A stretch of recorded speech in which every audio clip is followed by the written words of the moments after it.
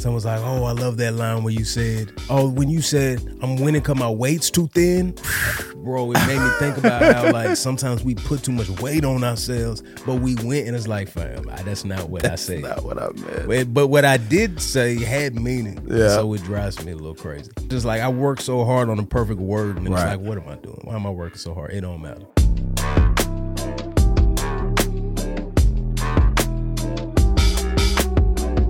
By God's grace, I dropped my 7th album in 2022, and I decided to call it The End. It's a project I am very proud of. So I wanted to make this podcast to drive home, the heart behind everything that I wrote.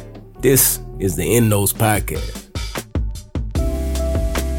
Chapter 1, To Die Is Gain. With the theme of the album being the end, and so much of it being about things coming to an end, but that not being necessarily bad. There are lots of endpoints. Obviously the ultimate picture of that for us as believers is that when we begin to follow Jesus, there's a very real way that we die to our former self, right? And we're resurrected, right? We have new life, and so I'm like, I want there to be a song like that, but also the end of my own desires. What it means for me to embrace that, what my life did look like is not what my life is about to look like moving forward. I mean, I think of Paul, he's talking to the Ephesian elders in Acts. I want to say it's 2024. And he says, he says, however, I consider my life worth nothing to me.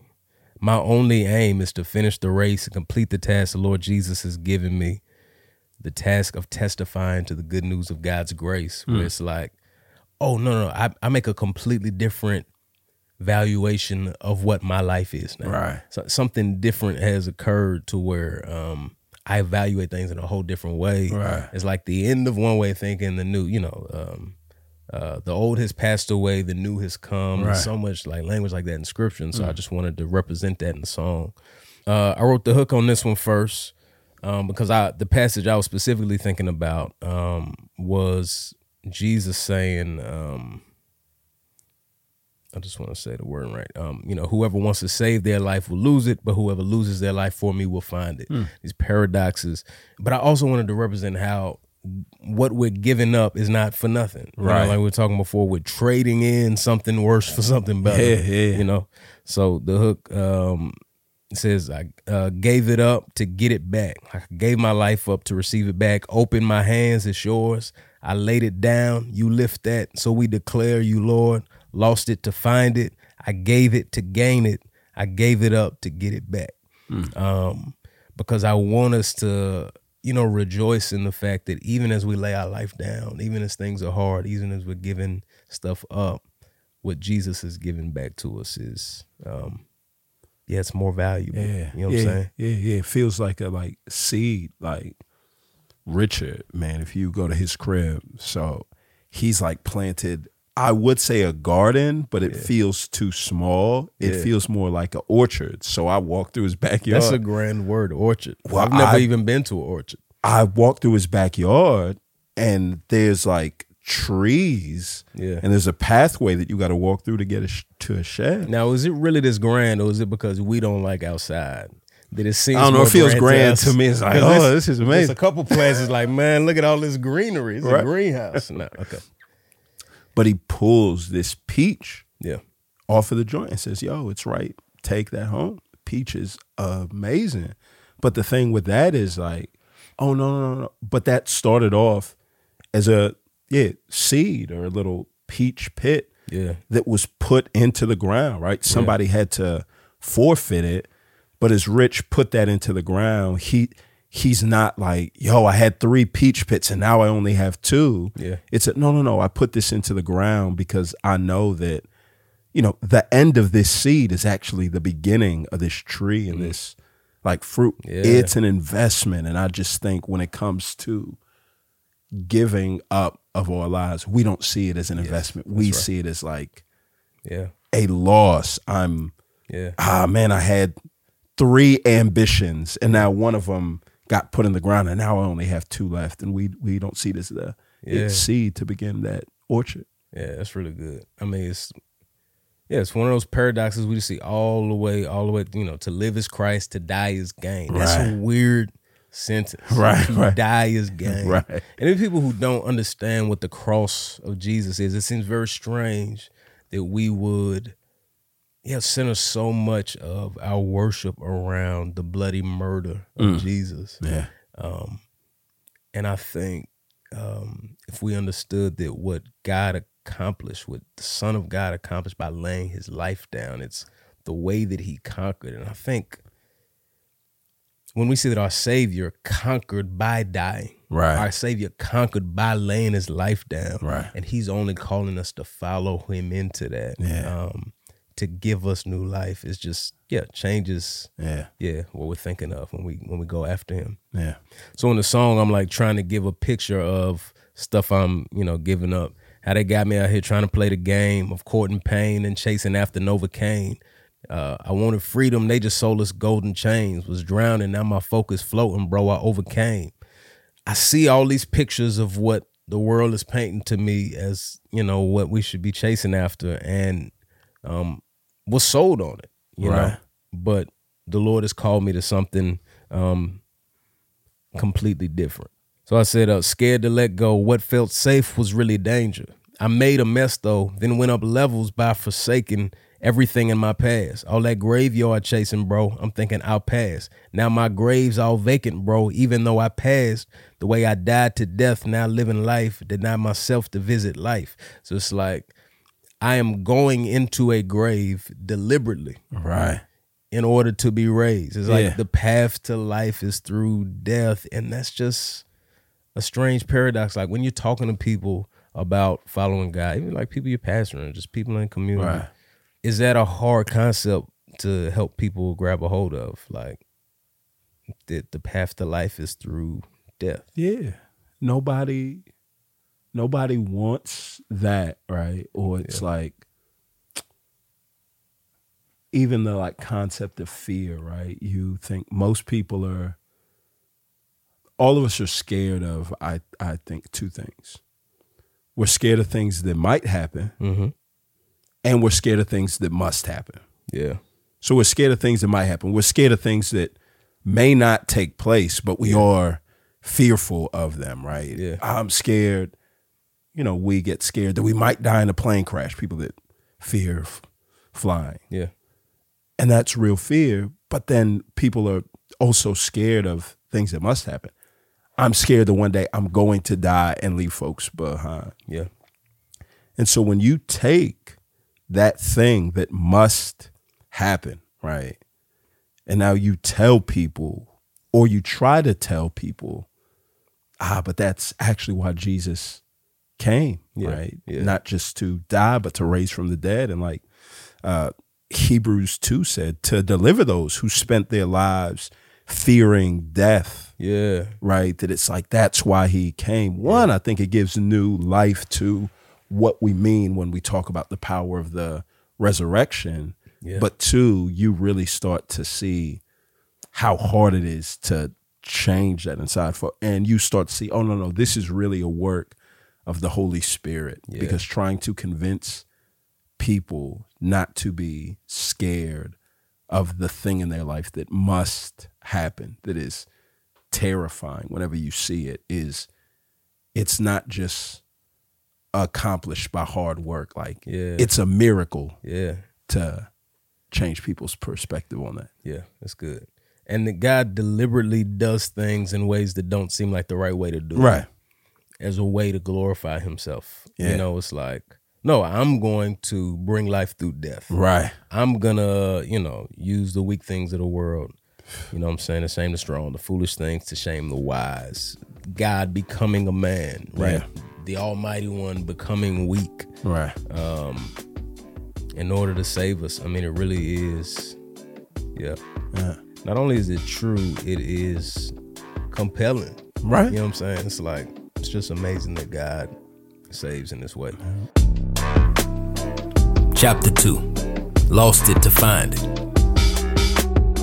I wanted to talk a little bit about just your conversion story. I'm gonna give my quick how I got saved version, and I want you to give your quick. When I say quick, I mean it gotta be like 30 seconds. Got it. Your story is way more interesting than mine. Right, got it. Now, but I grew up here in Dallas. Dallas super churchy.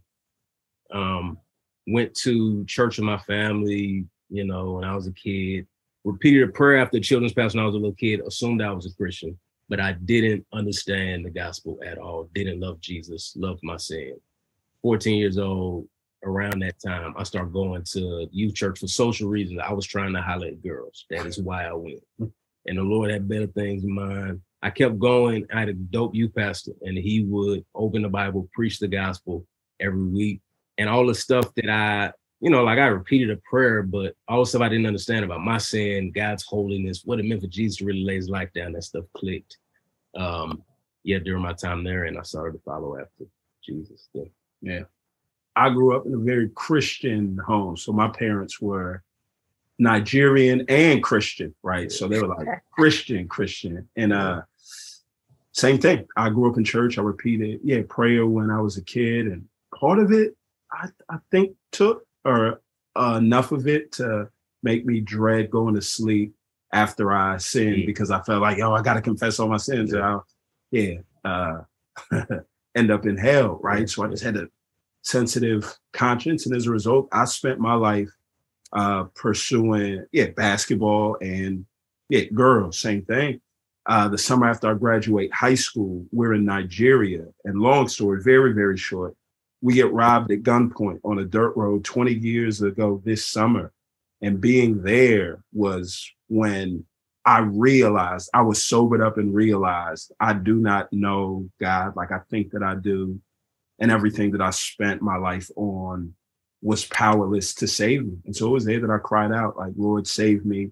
And I'll spend the rest of my life trying to make you known. And then throughout the course of the next few months, the Lord introduced me to people and friends, people that loved him. And I felt like that was the point that I really grasped a hold of my faith 20 years ago. Yeah, that's good.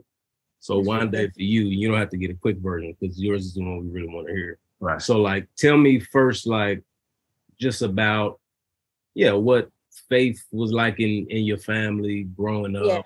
The first kind of things you thought about faith or God as a little kid. So it's actually interesting because in terms of my faith story, ironically, Trip, you actually play a role in it. You didn't even know. God used you casually, in the behind the scenes. But growing up, so I came from a split family. So everybody, 90% is Muslim, but my mom, she is a Christian. And so with that situation, growing up, I was actually still allowed to go to church with my mom. I found out later in life, my dad was like, oh yeah, I just wanted you to have good morals and, be a good person, but I didn't want you to actually get saved. And so the story too of how my mom is the odd one out who saved amongst the family too, was because she grew up in a village, and in the village that they grew up in, their only school in that area that was reasonable was a Christian boarding school. And so they were like, I guess I got to send you to the Christian school. And so the same situation with there, they were like, oh, we just sent you there to get an education. We didn't want you to actually get saved. Wow. And so, so she actually got saved. One of the things that my mom learned as an adult later on in life was the importance of community. So because she was kind of the only Christian in her family, they were like, oh yeah, marry a Muslim person though, And so when you don't really have community, you might be like, oh yeah, I guess that's fine. He's a nice person, but doesn't love Jesus. But she realized later in life, oh, I probably should have married a Christian, but it's all good, growth.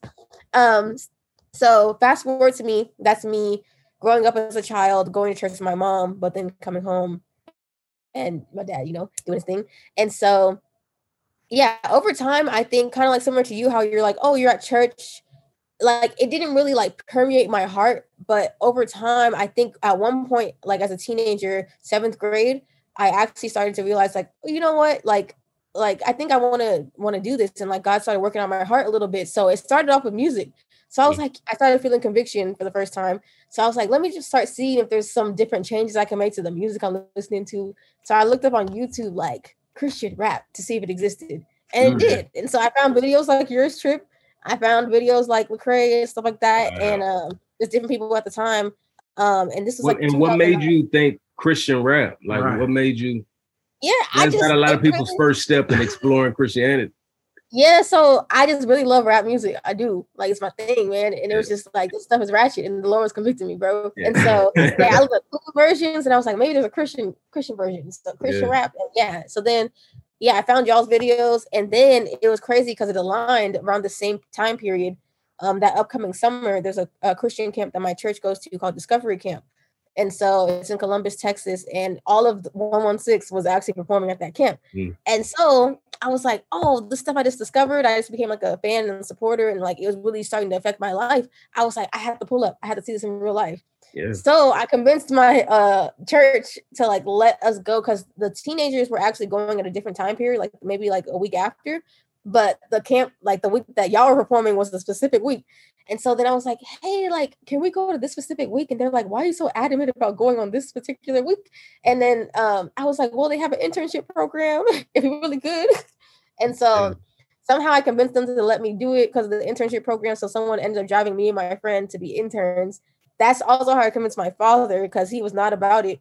But I was like, oh, internship program, you know, he's Nigerian. He said, oh, internship program. Yeah. And so I was an intern at that camp. So what happens, instead of being a camper, you're serving. So I was serving during that week. But yeah, it was crazy because that's where I got saved. Like I actually understood the gospel for real, like maybe like day 3. It is a week-long situation. And yeah, I think it's because for me, I always felt like you had to have a radical story. Like, you know, I was in these streets, and, you know, the Lord just came and changed my life. But for me, I was like, you know, I'm Nigerian and I'm kind of a good kid. I follow the rules. Right. So, but I think for me, I realized like, yeah, it's like not even about being a good person, because your works will not save you. Like you can be nice all you want, and you can still not enter eternity with heaven. And so for me, like it was realizing like it was a savior. Like we all are sinners, and like we all desperately need a savior. And just even things that came after, like the fruits of the spirit, like finally experiencing joy and peace and different things like that. And so that's the true conversion that I experienced. And so it was really beautiful. And then y'all came the day after I ended up getting saved. And so that was even dope too, like seeing all of y'all do your stuff. And like, yeah, it was really inspirational. And so he used y'all's music to make me want to be like, I have to go to this camp. And then whenever I got to that camp, I was like, oh, surprise, you gonna really know Jesus though. That's crazy. Like, where did you think you was at in your faith journey when you went to the camp? Like, were you thinking you were a Christian already?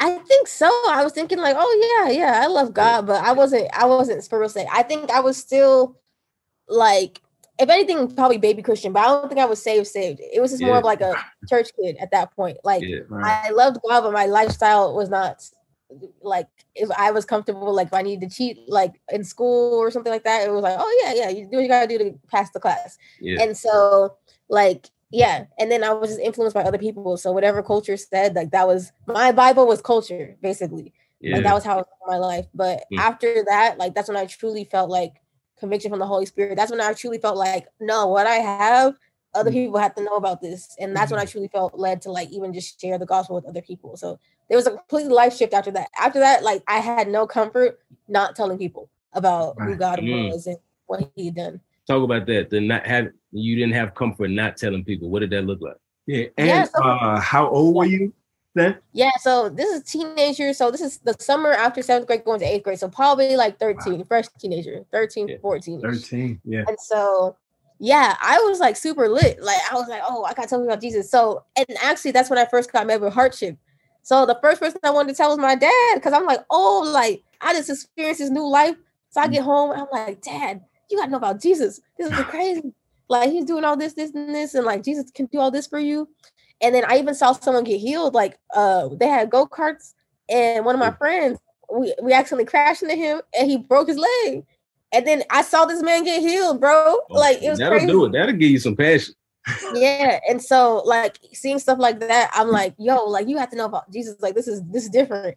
And then he was just like, stop talking about this. I don't ever want to hear about this again. Jesus is not real. You're being brainwashed. This is like all lies. And so it was kind of crushing for me, like as a kid, like your father figure, like being like, oh, like everything you're hearing is a lie. And even after that, actually things kind of got worse for me. Ironically, people think you get saved, life is beautiful. Things got worse. Because then after that, he was like, I don't want you going to church no more. He was like, I don't want to hear about this Jesus thing. Like, just shut that down. And so it turned into like maybe like a 6-month period where I just couldn't go to church, period. So I had to just like read the Bible for myself. That's also why music is really important to me, because then it was like, well, I guess that's all I have. So I just have my headphones where I can like listen to Christian music and read my Bibles in the mornings before everybody else woke up. And then so you was after trying that, to read your Bible in a way where nobody knew you was reading. You was Yeah. like undercover trying to like it was just Bible like under the covers. in my room. Yeah. So Right. it was definitely an interesting period where I really had to just pursue faith for myself, honestly. And so I learned how to, I like, it wasn't like my father's religion or I'm going to church because of my parents. It was like, I really treasure any moment I can. That's why I really love social media. I think that's also what built that inside of me too, because it was like, okay, well, maybe I could use my laptop and I can watch sermons that way. And so, different things like that. That's good. And so, I mean, so you said it was a 6-month period where you were reading your Bible by yourself, Christian music. What happened after that? Did you eventually, you were able to go to church again? So after that, my mom was like really supportive. So, she was willing to like, go to bat for me. Yeah. So she like was, basically, I guess they worked it out too with them. So she was like, well, she pulled up to church, so I'm gonna bring her. So what happened is my mom was a nurse. So every other week she worked. So on the weekends that she didn't work, she would bring me to church with her. And then on the weeks that she did work, I would go to work with her. And so nurses go like 6 to 6 or 7 to 7. So I would go to work with her like 6 a.m. To the hospital. And then my uncle would pick me up from the hospital and then take me to church. We're smuggling you to church. That's right. And again, how old were you at this point? I'll be like, that's like 14, 15 now. Yeah. So people would probably hear that and be like, what would make a 14, 15-year-old like do so much to try to do something that seems so 14, 15-year-old? Like, it's not the thing that 14, 15-year-olds want to do to have fun. Did the thought of it enter your mind, it would be easier if I just let this go? Let's just go back to how things were and I'll just do that. Did that thought ever enter your mind? I think just because of how authentic and how real Jesus was to me, like that thought never came. So I think that's how I even knew how serious it was, because it was like that I'm willing to go to these lengths. And like, because even my siblings would make fun of me, like, because I'm the youngest. So even some of them would be like, okay, you're a Christian. You're going to be whatever. Because I started having conviction now where I wanted to, tell the truth and stuff like that. And so I'm like, okay, you're going to tell the truth now? Like, and they'll be like, no, I'm being serious. Like, this is my life. But now, fast forward, like, people know me as Christian Wande. But like back then, it was very foreign in that transition period of like the first 2 or 3 years where they're like, is this serious or not? Like, yeah. How's the response been from your parents and your siblings since? So that was a while ago, and you've stuck with it, right? How have they changed? So I think they definitely respect it a lot. So one thing that's interesting, which I think now as an adult, it's a growth point for me to try to have more faith conversations with my father. So, but I will say, like, he's seen more intrigued. Like, I remember when I got signed to Reach, he was like, oh, I guess I'll say God bless you. And so it's even interesting because, as Christians too, like once you've been in the faith for a while, there might be a season where you're like, oh, I'm tired. I don't know if I want to go to church today type stuff. And so like, it'd be when I was older, maybe like 21, and I came back home from college, he'd be like, oh, you're going to go to church this Sunday? It's the Sunday morning. So like, I just see that he like started to be intrigued into my world. And so I think it's a very interesting complex for him, because he would basically have to kind of do what I did. If he wants to give his life to Jesus, he would have to kind of stick himself out and have his brothers kind of make fun of him and be like, oh, you're going to follow Jesus. And so I think it's an internal conflict for him, because I think he's starting to see kind of through my life and through my mom's life, because of how faithful God has been, like, all right, I think what you're talking about is kind of real. But I think there's an internal struggle of like, wow, I made fun of you. And my siblings are going to think I'm crazy too. So it's like, especially Nigerian pride, about that life. So it's like, like that's a lot for one person to like, you have to lay yourself down. You have to die to your flesh to do it. But I think now it's kind of encouragement to me to even have those conversations with my dad, because I had those with normal people, like those conversations all the time. But even talking to him, like, hey, like you're getting older, so it's okay. Like, who cares what people think about you? Like, at the end of the day, like, your eternity stakes, so it doesn't matter what they care or if they're going to judge you. Yeah. last thing I'll ask is this: like, if there was somebody who's saying, I want to follow Jesus, I think, but I see some hardship right in the path, or I see some stuff I'm gonna have to give up, and I'm just not sure it's worth it. What would you say to someone who's like, why is it worth it to choose this path of hardship, or to give up your peace or stuff that's difficult for the sake of this? Am I really getting anything? Is it worth it? Yeah, I would definitely say 100% is worth it. Honestly, just seeing someone being able to experience life is just worth it every time. I remember in middle school, high school, like it was not fun in high school. Like I was like, God, I want no friends. Like, because a lot of the Christians were weird, bro. I was like, God, I just want to, sit with, the people who have swag, the cool people. But like, I would get convicted, and God was like, go sit by that person who's sitting by themselves and go talk to them. And they'd be weird. And I was like, God, I'm not. And so, yeah, and even some of the friends I made over time, like I love them, but some people were really weird. Yeah. And so, yeah, like I think at the time, like your initial comfort is like, God, like, can I just be a normal kid? Like, can I just have a normal life? But it's totally worth it whenever you see people who it's like, oh, I was going to end my life, but then I got introduced to who Jesus was. Or you see people become like preachers or pastors, and like it's like they were not on that path until they got introduced to who God was. So I think having an eternity is worth it every time. And like in a way that someone can understand who's not saved, it's like if you saw someone who was about to die in a car crash and you saved their life, like it's worth it every time. If you had to be 5 minutes late to a meeting, like it's okay. So I think that's how I would put into perspective. Like anything that we experience is totally worth it, because even it's a way to get closer to Jesus, because you can experience what he went through. Like he was suffering, like he wanted to be comfortable too. Right. Like he's like, God, is there any other way?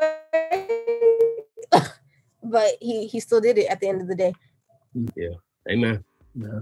Thank you so much. This is great. This is exactly. And my hope is, like, I love what you're saying. I want people to see that, like, yeah, there's stuff that we have to give up, we have to lay down when we follow Jesus. But yeah, it's worth it. It's worth it because of who Jesus is, what he's calling us to. So yeah, thank you so much. Amen. Thank you, Wande. Chapter 3, alternate ending. What would your life be like if you wasn't a believer? If you didn't, you start following Jesus right before college. Yeah. Really. So like what would your life have been like? It's strange. I don't know where I would be, but I know where I wouldn't be. Yeah. Right. So since going to college at the place that I did, every move that I made in my life, every like physical location move has been made based on Acts 20:24. That used to be the one verse, right? You go back to all my old journals that are written in pen that are unedited, right? Like we talked through. And that verse is right there across the top. So after Baylor, it was Denton, because we're getting ready to start this church. After there, it was Atlanta. And I moved with people and friends and Christians to do what God has called us to do. And so there was this baked in support system where whenever I had to make a major decision about my life, I was surrounded by people who wouldn't leave it up to me and that's the way I feel like my selfishness and ambition has been tempered, is that I've carried with me a multitude of counselors wherever I've gone. Yeah. And I think if I wasn't a believer, I don't think I would have had that foresight. So all the decisions that I passed on, I think I would have gone after them. It's like, I could have made a lot more money by choosing the career path for the major that I was in at Baylor. But the reason why after my senior year, I didn't go intern with the pro sports team after that had been the trajectory that I'd been on was because I worked at this Christian summer camp, and I really wanted to be there that last year before I went to seminary. And it's just... It's following God, just following Jesus, especially when we're young, just leads to weird decisions. They don't make no sense outside of it to other people. Like for me, if I hadn't trusted in Jesus when I was like 14, like what would your life Yeah, I think I hated school at the time, first of all. So like I really hated school. Right. It might be hard to like wrap your mind around because I'm a learner. I like to read, send around all these books. Right. You know what I'm saying? I hated school so much. It didn't make no sense to me, bro. I was like, why am I learning these random facts? And it could be, my wife maybe would chime in on this, but like when I'm just hearing words with no context, it's gibberish to me. It's like, I don't know why you saying it. I don't know why I should care. I know you like math, and that to me is a mental illness, that you like math. I don't know the name of that one in particular, but I hated math. I just hated school. Right. So it's not like I would have been stellar and academic yet. I'm sure I would have hit some maturity at some point, but I definitely would have just been chasing girls. I definitely would have just, I think music still would have, I already loved music. I think maybe I would have, I was already like rapping with my friends. My rap name, my first rap name was Lil Will, not creative. My second one was The Playboy, THAPLABOI. You know, when you misspell things, it's more cool to misspell. You gotta things. change it up. Though my misspelling of the THA, it's a lesser known misspelling. People don't always go with that one. It's completely unnecessary, but you know, these are the times. But bro, I think I still would have done music, but I think it would have meant something very different to me. Yeah. I think it would have been my way to prove my worth and my value. And who knows what would have come of it, but it's very hard for me to imagine enduring what comes with trying to make it as an artist. Right. While also basing my entire identity of who I am on that. Yeah. Because I know I would have been a disappointment because I don't know what I would have did for college. Right. Like, I would have been like some of my homies who just went even though they didn't care and failed out because they didn't care about it. Right. And weren't able to just make themselves do something just cause. Right. Definitely would have had some kids that I didn't mean to have. I mean, it just would have been a mess. Yeah. And when I look back at some stuff, I'm like, there's just no possible way that I would have seen the foolishness of those things apart from God. And even one thing about like my health, bro. Yeah. So even if I did make it as an artist and then, you know, my health crashes, fam, if I had built my entire life on my success as an artist and that's what I felt gave me worth and value and I had nothing else to lean on to see, I just don't, I just don't know how I would have navigated it, bro. Yeah, that's it, man. Like, I do think regardless of whatever I would accomplish, right? Yeah. Because I do think that, I mean, you're diligent, hard work and all that. Like, so you would have been accomplished. Yeah. But I do think that, at least for me, regardless of whatever heights I soar to, I think I would be drowning in insecurity because it would never feel like enough. Yeah. Like the things that I use to combat the insecurity that I have right now is a reminder of, no, wait a minute, God is in complete control. God's in perfect control. He's orchestrated things as they are. My value is not in what I like. There's a way for me to combat insecurity because of what God has done. That without that, it's I think I would be restless. Yeah. And even if I hit a mountaintop, I feel like I would be exhausted because I would immediately feel like, where's the other mountaintop? There's more that I have to do. And there's just a rest, like a soul rest that comes in. Yes. Yeah. Knowing that I am right where God would have me. That's right. And to me, that the most important reality about who I am is something that cannot be taken away. Right. Cannot be shaken. Yeah. It's like, no matter what else is doing this, like my life is hidden in him and nothing can touch that. You know what I'm saying? And that even the thing we fear most, death, is the very thing that he defeated. Right. It's like, no, our worst fear, he beat that already. Right. And it's temporary for us. it just changes everything. Yeah. And what we're not trying to sell is, no, if we wasn't following Jesus, we would be insecure, but we're not insecure. Right. We would have troubles, but we don't have troubles. Yeah. It's, I don't know how I would navigate them without God. Right. I don't know how I would, like, I wouldn't have hope to see out of those things otherwise. I would be scrambling around. You know what I'm saying? So yeah, I think there's certainly things we lay down in pursuit of Jesus. Yeah. But there's just so much more that he gives back. Right. It's never an unfair trade on our side. Amen. And it's such a free gift. So for me, like, that's part of why this was a good place to land the album. Yeah. Because it felt like all the other kind of ends and beginnings I talk about sit in this reality that there was an end to who I was that has a new beginning. Right. And even at the end of my life, there's another new beginning after that. And that God has I don't know, like, he don't have to play by our rules. Right. You know what I'm saying? Like, everybody else except Jesus, death is the end of their biography. Every other person, they die, the end. Yeah. For the Lord Jesus, he got up 3 days later. Right. And resurrected and ascended to heaven. Yeah. And then shares that victory with his followers. He's like, hey, I defeat death not just for me, but for you. Come follow me into this eternal victory. That's it. You know what I'm saying? Yeah. So for me, it's part of a good place to land the album. And I think a good place to land our conversations here too. The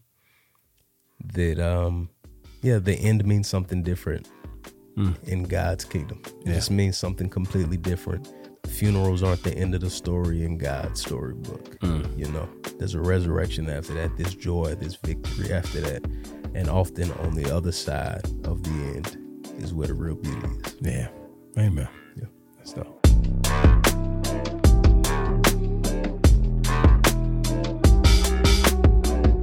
The In Those Podcast is presented by Our Daily Bread's Voices Collection, and that Voices Collection is meant to share Black Christian stories of faith through resources and conversations, all Bible-centered, to help try to make God's word understandable for everybody and accessible to everybody. So if you want to know more about Our Daily Bread's Voices Collection, you can go to experiencevoices.org.